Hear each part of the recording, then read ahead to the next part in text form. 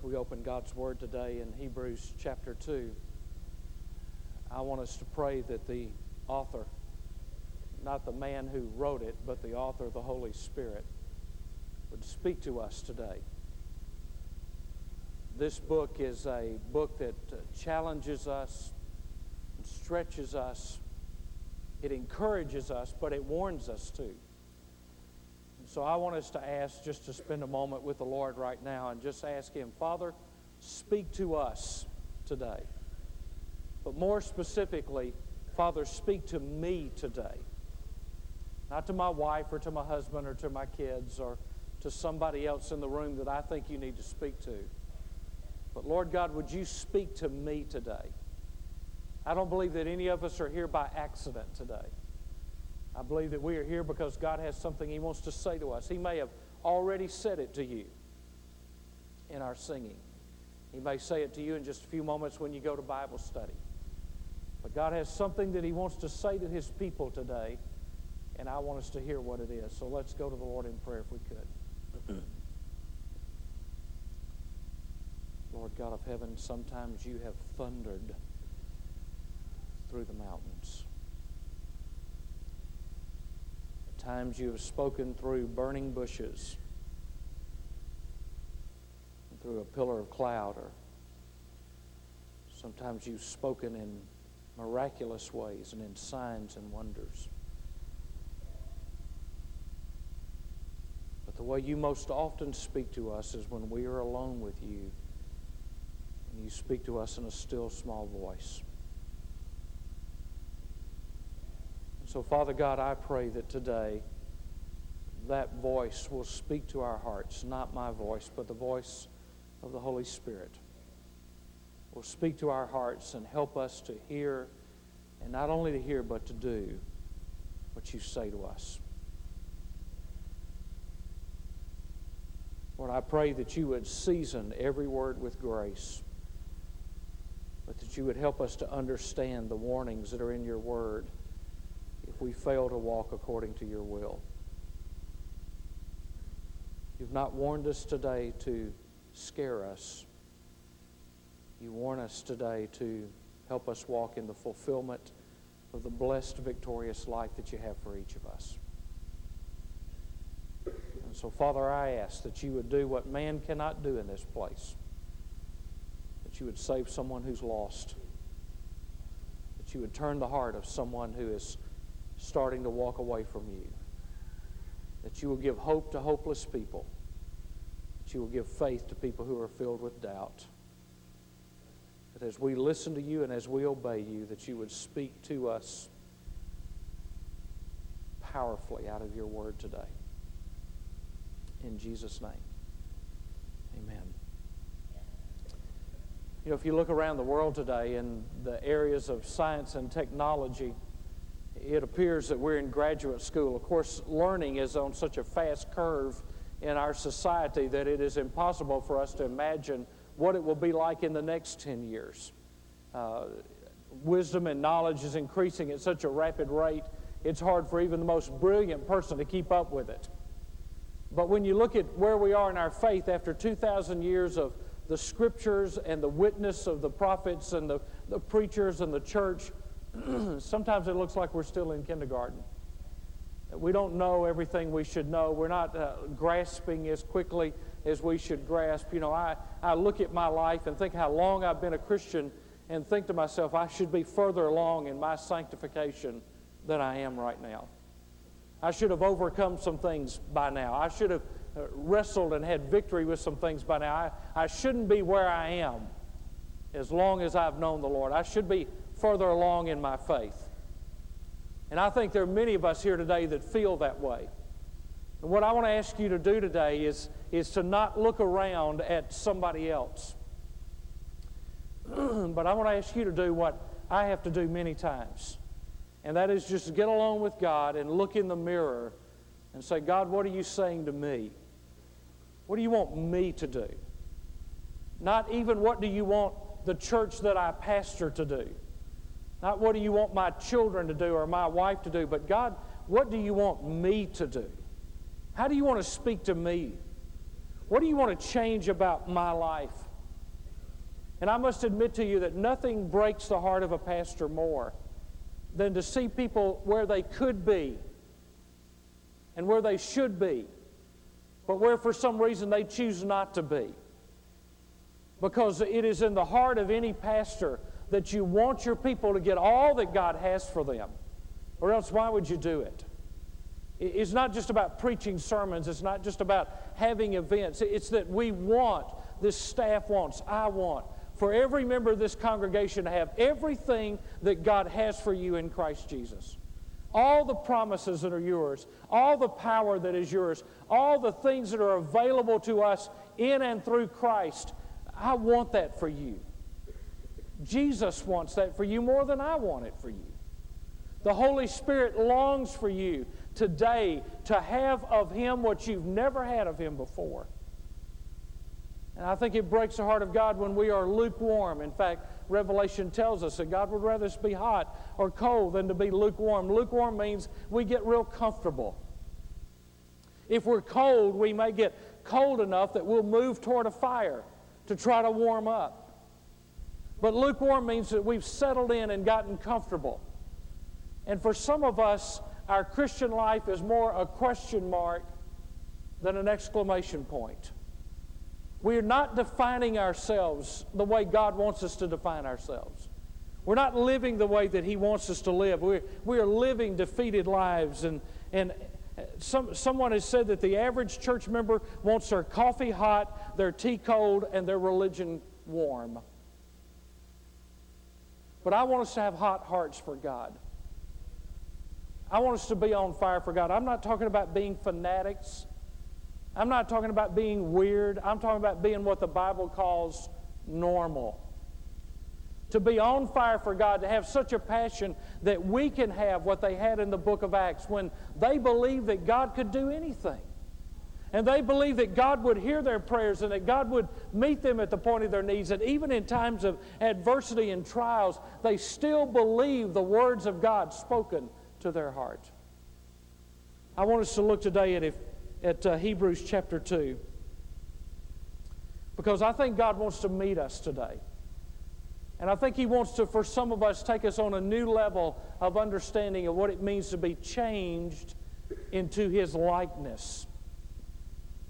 And so as we look at Hebrews 2, I want you to understand something over the last month. The last month has not been about money. The last month has been about this membership getting before God and finding out, God, in every area of my life, what do you want to do? What do you want to say to me? What is it that I need to adjust in my life? What do I need to change? What do I need to repent of? What do I need to take up? It's not been about filling out a card and trying to get more money out of members who are already giving or getting money out of members who are not giving. It has been about us getting before God individually and saying, Lord, speak to me. I want to hear from you. And there was a time in this church where these people were listening to God, but in Hebrews chapter 2, the writer says, you've gotten to the point where you're not wanting to hear from God anymore. You're looking at other things. You're focusing on other things. Your attention is distracted. You're worried about persecution. You're worried about adversity. You're worried about the culture. You're worried about what's going on in society. You're thinking about what's going on with people around you. And so he comes and he addresses this in chapter 2 in verse 1. For this reason, we must pay closer attention to what we have heard, so that we do not drift away from it. For the words spoken through angels proved unalterable, and every transgression and disobedience received a just penalty. How will we escape if we neglect so great a salvation? And guess what? We've got 2,000 years of the Holy Spirit's working added to this. How will we escape in 2001 if we neglect all that we know and all that we've seen and all that we've heard? After it was first spoken through the Lord, it was confirmed to us by those who heard. God also testifying with them both by signs and wonders and by various miracles and by gifts of the Holy Spirit according to His own will. Now, the first thing I want us to look at this morning is if we want God's kind of life, we need to look to the Lord. We don't need to look at other people. It is real easy for me to compare myself to some other preacher and say, well, I think I'm doing better than he is. Or I'm doing better than somebody else. I may not be up here, but at least I'm here. The standard is not another layperson or another preacher or a staff member. The standard is the Lord. The standard by which we evaluate our lives is the Lord. Now, we looked at this a lot last week, but I want to give you 3 words that kind of tie together chapter 1. First of all, Christ is the ruler. Christ is the ruler. He owns it all. He's the heir of all things, verse 2 says. He's the heir of all things. He made the world, it says in chapter 1. Everything that's in it. You and I are not our own. We've been bought with a price. Therefore, we are to glorify God in our bodies. Christ is the ruler. Now, when He is the ruler, it settles everything else. It settles the issues of my life, because if I'm under His lordship, then all I do is I go and I say, Lord, here's an issue. What am I supposed to do? Here's a situation. How am I supposed to respond? Under your lordship, Christ is the ruler. And second thing, Christ is the revelation, verse 3. Now, if you've got a little room there, I want to just give you some key words to write down. I want to give you a brief outline of the entire book in about 45 seconds. And all you got to do is write down the phrase, better than, because that is a key phrase. If you study the book of Hebrews, you will find this phrase, He is better than, or greater than. Now let's just kind of walk through the book of Hebrews and look at it, how it's outlined and how the writer deals with it. He says Christ is a revelation. Chapter 1 and 2, He's better than angels. He's better than the angels. Chapters 3 and 4, He's better than Moses. Chapters 1 and 2, He's better than the angels. Chapter 3 and 4, He's better than Moses. Chapters 5 through 7, He's better than any earthly priest. He's better than any earthly priest. Chapter 8, He has a better and a new covenant. A better and a new covenant.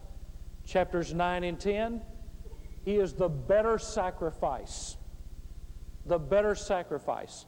In chapters 11 through 13, He gives us a better way of life. Now, what the writer has done here, he has revealed to us that Jesus is better than anything else we've ever seen or anything else we've ever heard. He is the revelation, the complete revelation of God. Thirdly, Christ is the Redeemer, verse 3.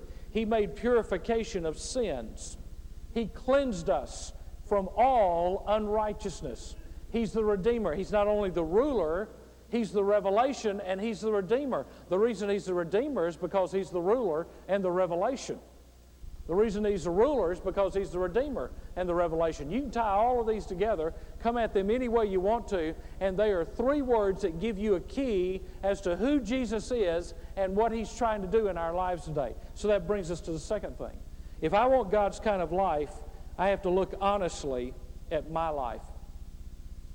If I want God's kind of life, I have to look honestly at my life. I was on study week this past week, but the beautiful thing about the internet is you can instant message. And so I found my daughter at University of Mobile, and she was online, so I just got on to make sure she was studying and not just killing time. So we're having this little conversation. A little later, she calls me later that night, and so I said, well, how are you doing? She said, well, I've got 2 speeches and a panel discussion in a communications class tomorrow. I said, well, what do you got to do it on? So we're talking about the different things she's doing a speech on. And she says, I have to do one that is informative and has a visual aid. And I said, well, what are you going to do with that? She said, well, I've decided that my speech is on eating disorders, and I'm taking a mirror. And here's what she said. And when she was telling me this, I was thinking, thank you, Aaron. I've got my sermon illustration for Sunday. Is that people with eating disorders look in a mirror and they see something that's different from what's really there. A person can be skin and bones, and if they have an eating disorder, their mind and their eyes, they look in that mirror and they say, I'm just so fat. I'm fat. I've got to lose weight. because they don't really see what the mirror is showing them. They see what they think the mirror is showing them. And what God's Word has to do with us is show us what's really there, not what we think is there. That's why it's not about looking around, it's about looking in. It's about looking into our hearts and seeing, what does God say is there? We need to see ourselves the way God sees us. Now, turn, if you would, hold your place in Hebrews, turn to the next book to the right. James chapter 1. James chapter 1. Because the Bible calls God's Word a mirror. James chapter 1, verse 22. But prove yourselves doers of the Word, and not merely hearers who delude themselves. For if anyone is a hearer of the Word and not a doer, he is like a man who looks at his natural face in a mirror. For once he has looked at himself and gone away, he has immediately forgotten what kind of person he was. But one who looks intently at the perfect law, the law of liberty, and abides in it, not having become a forgetful hearer, but an effectual doer, this man will be blessed in what he does. All James is doing there is he's saying, if you got up for church this morning and you looked in the mirror like I did, you said, I'm going to have to do something before I get out of this house. I'm going to have to comb my hair. Now, for some of us, that's not as much as others. But, ladies, you looked in the mirror and you didn't say, no makeup today. I'm just going to go like this. I mean, you looked in the mirror and you saw something. You said, I need to fix that. And hopefully your husband looked in the mirror, not at you, but at him, and he said, I need to fix this too. You see, the mirror is there to show us what's really there. It is a reflection of reality. And sometimes we look at mirrors like mirrors in a carnival. They're distorted, and it makes us look different than we really are, but it's not how we really are. And so for this reason, he says, this is the so what. So what that Jesus is the ruler, that He is the revelation, that He is the Redeemer. This is the so what. He's saying, don't drift downstream. Any dead fish can float. Don't just float with the current. Pay much closer attention. Now, if you want to understand what pay much closer attention means, it means don't let it go in one ear and out the other.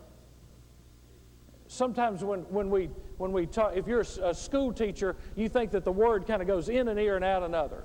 Or if you're a parent, it kind of just went through, but it never stopped and registered. He's saying, don't let things go in one ear and out the other, lest we drift away. Now, the term drift away is a nautical term, and it implies breaking loose of our moorings. Now, I'm not a real fisherman, but I know there's some people in this room that are, and if you go out in a boat and you don't drop anchor, you can begin to think over a period of time as that boat just kind of drifts along that lake or that river, you can think that the landscape is changing, that the trees are moving, that the barns are moving, that the houses are moving. They're not moving, you're just drifting. And when the anchor's down, then you can keep your perspective. This word is about dropping your anchor in such a way that the landscape doesn't change and you see clearly what is actually going on around you. And so he says, don't drift away. Why? For the word spoken through angels proved unalterable, and every transgression and disobedience received a just recompense. Now, the word transgressions implies a willful act of disobedience. A willful act of disobedience. I'm just not going to do what God says. It is the person who intentionally crosses a line they know they're not supposed to cross. Now, turn, if you would, to Hebrews chapter 10. Hebrews chapter 10. He picks up on this in Hebrews 10, and he tells us that there's a danger for us that we would cross a line that God tells us we shouldn't cross. Hebrews chapter 10 and verse 26. Hebrews 10, verse 26. For if we go on sinning willfully after receiving the knowledge of the truth, there is no longer remains a sacrifice for sins, but a terrifying expectation of judgment and the fury of a fire which will consume the adversaries. Now, we can debate all day long, no longer remains a sacrifice for sins, but here's the warning that I would give you. Don't walk out today drifting. Don't walk out today with an area in your life where you are willfully disobedient to God, because God is warning us in this book, don't let things like that go by the side. Don't ignore it. Don't pretend it doesn't matter. Now, he picks up with the word disobedience. The word disobedience means a passive refusal to hear. Just kind of turn a deaf ear. Those of you that have hearing aids, you can just kind of turn it off. I've heard about some grandparents that get around their grandkids and it gets real loud and it gets real crazy in their house. They just turn their hearing aid off and, they just sit there and smile. Boy, Grandpa sure is happy today. Yeah, he's got his hearing aid turned off. He's not hearing a bit of this. You can turn it off and on. Well, he says, don't turn your spiritual ears off. Keep your spiritual ears in tune with God so that when God speaks to you, you can hear what he's trying to say to you. And then he uses the phrase just recompense or just reward. That which is according to the judgment of God is what that means. God gives us what's according to his judgment. What is his judgment? His precepts and his principles laid out in the Word of God. God says, if you do this, I'll do this. If you don't do this, this is the end result of it. Now, here's an important thing for you to understand. God knows what it takes to get your attention. God knows what it takes to get your attention. And he is more than prepared to do it. God knows what will get your attention. He knows what gets my attention. And if we don't listen, if we harden our hearts through transgressions or through disobedience, then God has to take a next step with us of discipline, not a step that he wants to take, but a step that he has to take because he has to get our attention so that we don't fall into the same trap and drift away from God. Now turn to 1 Corinthians chapter 10. 1 Corinthians chapter 10. Paul wrote 1 Corinthians 10, and it is a warning to us about what happened to the children of Israel and how they disobeyed God. They transgressed, they disobeyed, and they got a just recompense for what happened in their life. They brought it on themselves. He doesn't say God did this because he didn't have anything else to do. He just decided to be mad that day.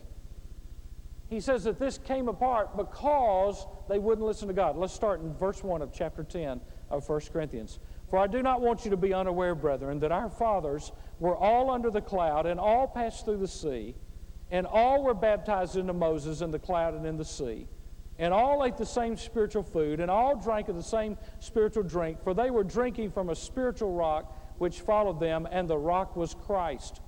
Verse 5, nevertheless, with most of them God was not pleased, for they were laid low in the wilderness. Now, underline this verse because it comes twice. Now, these things happened as examples for who? For us. Even us today. These things happened as examples for us so that we would not crave evil things as they also craved. Now, what was the evil that they craved? They just wanted to go back to Egypt. They wanted to go back to the old way of life. They wanted to go back to leeks and garlic and onions. Who in the world wants to go back to leeks and garlics and onions? Boy, you don't want to be in a room with them. These people wanted to go back to Egypt. Now, think about what they wanted to go back to. They wanted to go back to the bondage and slavery that they asked God to deliver them out of because they thought that was better than following God in the wilderness. And that happens to believers sometimes. We get saved because God shows us that our lives are a wreck and our lives are miserable and our lives are in bondage, and all of a sudden God shows us that he will save us from that, and we get saved, and somewhere down the road we think, I kind of miss my old way of life. Paul says these things are written as examples so that you won't do that, so that you'll see that God wasn't pleased with them. Now verse 7, do not be idolaters as some of them were. As it is written, the people sat down to eat and drink and stood up to play. Nor let us act immorally as some of them did, and 23,000 fell in one day. Nor let us try the Lord as some of them did, and were destroyed by serpents. Nor grumble as some of them did, and were destroyed by the destroyer. Verse 11, here he goes again. Now these things happened to them as an example, and they were written for our what? Instruction. So God could teach us, upon whom the ends of the age have come. Therefore, let him who thinks he stands take heed lest he fall. Now go back to Hebrews 2:4. And somewhere by Hebrews 2:4, write 1 Corinthians 10 in the margin of your Bible. Because he picks up on this idea that Paul has given us great detail in. He just talks about it in one verse. In one verse, he summarizes what happened to the children of Israel. God also bearing witness with them, both by signs and wonders and various miracles, and by gifts of the Holy Spirit according to His will. By the way, that little phrase, signs and wonders, is a phrase that appears over and over in the book of Acts. It is a sign, it's something that says when God is at work, things are happening. There are signs and wonders that give evidence and credibility and various miracles, and the Holy Spirit is moving. He says that God bore witness. What he's saying is God gave them everything they needed, and they still disobeyed. You see, you and I are responsible for what we see and for what we hear. We're responsible whether we wanted to do something about it or not. When we were supposed to obey, if we didn't obey, we're still responsible for that action. We're responsible for how we stand before God. And quite honestly, sometimes I am spiritually ADD. Sometimes I have a spiritual attention deficit disorder. I don't listen to God. I don't hear what He has to say to us. I don't see the way He wants me to see. I don't decipher what He wants to do. And so I have a deficit in my life because I'm not willing to take the time to sit and to listen and to learn and to be quiet before God and say, God, what do you want to say to me? These believers were in danger of drifting away. Why? Because they were trying to coast off of a past experience, off of what they heard from somebody else. But they weren't applying the Word of God to their own lives. And so let me ask you to turn to Hebrews chapter 3. Hebrews chapter 3.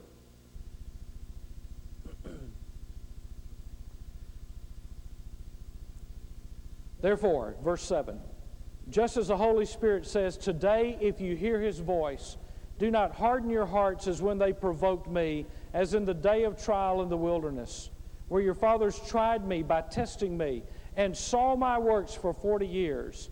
Therefore I was angry with this generation, and said, they always go astray in their heart, and they do not know my ways. As I swore in my wrath, they shall not enter my rest. Verse 12. Take care, brethren, that there not be in any one of you an evil, unbelieving. Now notice how he describes an unbelieving heart. It's evil. An evil, unbelieving heart that falls away from the living God. But encourage one another day by day, as long as it is still called a day, so that none of you will be hardened by the deceitfulness of sin. For if we have become partakers of Christ, if we hold fast the beginning of our assurance firm until the end, while it is said, today, if you hear His voice, do not harden your hearts as when they provoked me. Now let's be honest, none of us are immune from drifting. It is very easy for us to harden our hearts. Something can happen in our lives, somebody can hurt us, somebody can offend us, somebody can bruise us, somebody can wound us, and all of a sudden we build up a wall.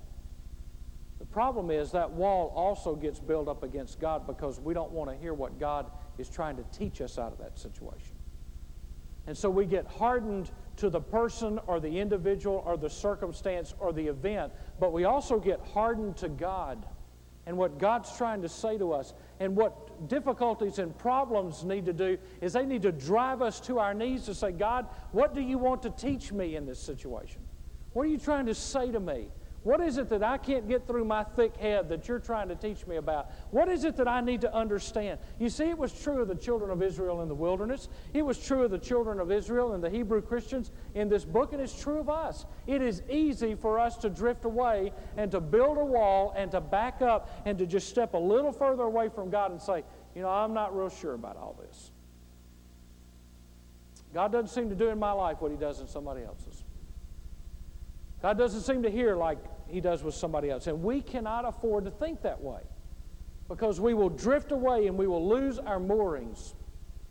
Paul talks, the writer of Hebrews talks about that we are to run the race with endurance. I don't know how many of you are joggers and I don't know how many of you are runners, but I tried running for a while. I ran track for a while in high school and I decided to give it up because I just kept meeting myself.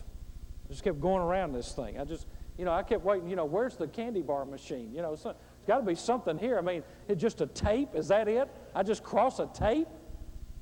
And the coach says, Not good time, son. You're going to need to do that again. I mean, nothing motivated me about that. You know, some of you have started trying to run. You know, the doctor told you need to get healthy. You need to run. And you ran right to the recliner. Sat down, got you a big cold soda pop, and just said, man, I'm going to do that tomorrow. The Scripture says today, if you've been warned, don't harden your hearts. Now, he gives us 5 exhortations. 5 exhortations, and then 5 warnings. First exhortation is found in chapter 2 in verse 1 through verse 4. Lay hold. There's something that we are to lay hold of. Chapter 2, verses 1 through 4. Second thing he tells us is simply we're to do it. Do what God says. Just do what God says. Don't debate it. Don't argue about it. Don't discuss it. Don't try to analyze it. Just do what God says. He says don't harden your heart. Number 3, we're to go on with God. Just go on with God. You know, we spend so much time in our lives worrying about if everybody else is going to go on with God, but the only person we're responsible for is us. I mean, I'm responsible for me. I'm not responsible for other people. I'm responsible to tell the truth as a pastor. I'm responsible to preach the word without apology, but I'm not responsible if you choose not to be responsible. You see, we have to go on in our relationship with God. Number 4, draw near. As I'm going on, if I don't watch it, I'll get in my flesh and I'll just go on and I'll get out there and I'll do all kind of religious things, but I won't be drawing near to God. You see, I'm going out, but I'm also looking in. I'm drawing near to God. Number 5, build up. Build up. Now, these 5 exhortations are in the subjunctive mood, and they are in first person plural, us.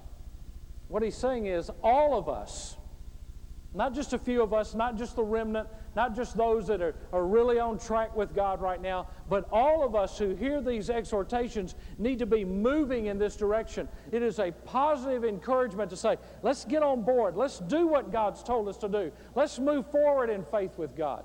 Now he gives us 5 warnings. These warnings parallel these exhortations. He says to lay hold, but then he says don't drift away. Don't drift away. How do I keep from drifting away? I lay hold of what God's got for me.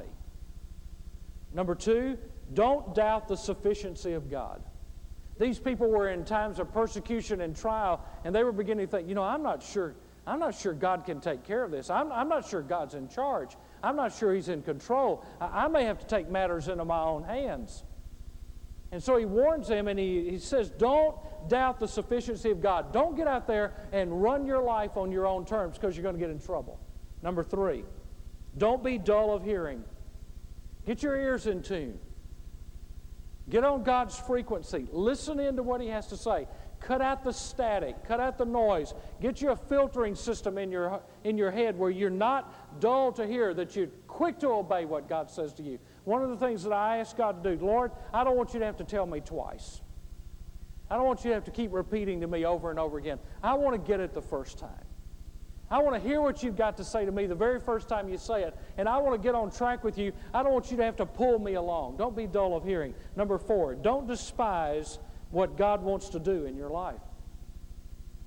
Don't despise what God wants to do in your life. Now, we sang that song, The Potter's Hand. I want to tell you something. When the potter gets a hold of me, sometimes he squeezes me in areas where I don't want to be squeezed. And sometimes I say, Lord, do you know that hurts? Do you understand how uncomfortable you're making me? If you love me, why are you letting this happen to me?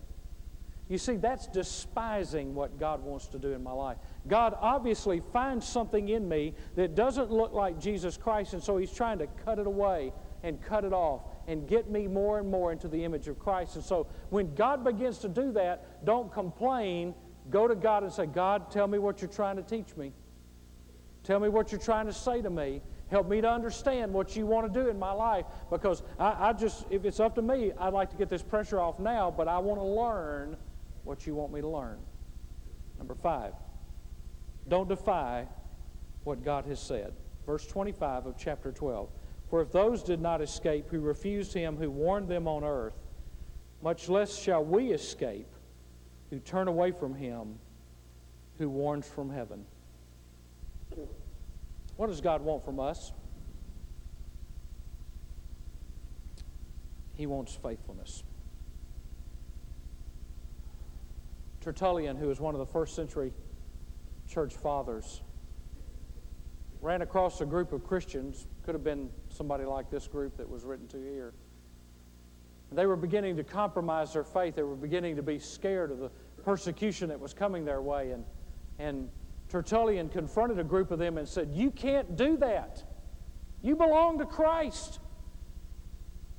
And one of the members of the congregation in that first century church said, "But we have to eat." Tertullian said, "No, you don't." And another one said, "But we have to work." And Tertullian said, "No, you don't." And a third one said, "But we have to live." And Tertullian said, "No, you don't. You only have to be faithful." See, the truth of the matter is, to be absent from the body is to be present with the Lord. God didn't tell us we had to eat. God didn't tell us we had to work. God doesn't tell us we have to live. He just says we have to be faithful. Now tonight we're going to look at the greatest thing that will keep you from following God, and that is what he talks about, the fear of death.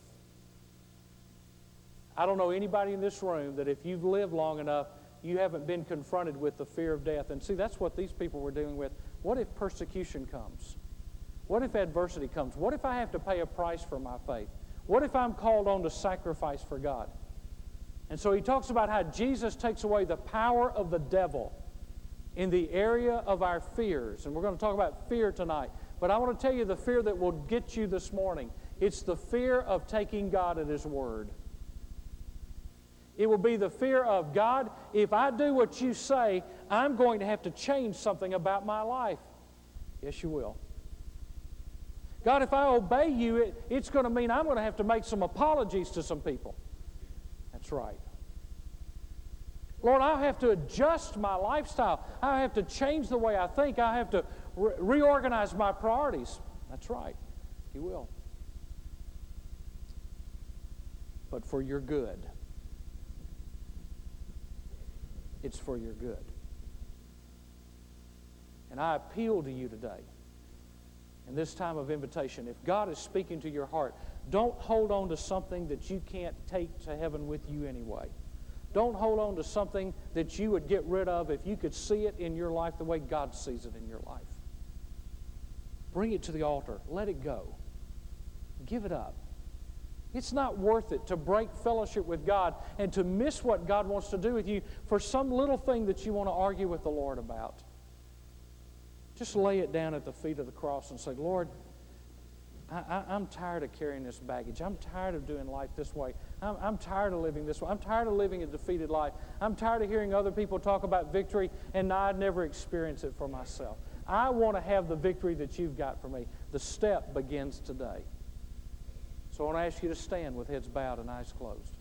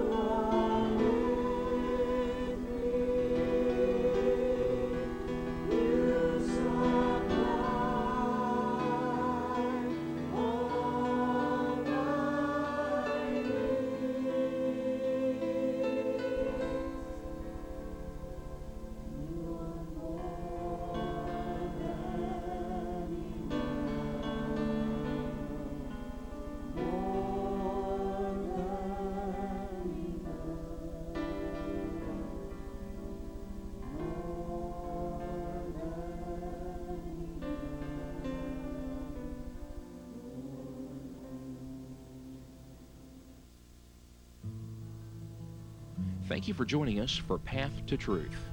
If you would like to learn more about Sherwood Baptist Church here in Albany, Georgia, you can explore our website at www.sherwood-baptist.org.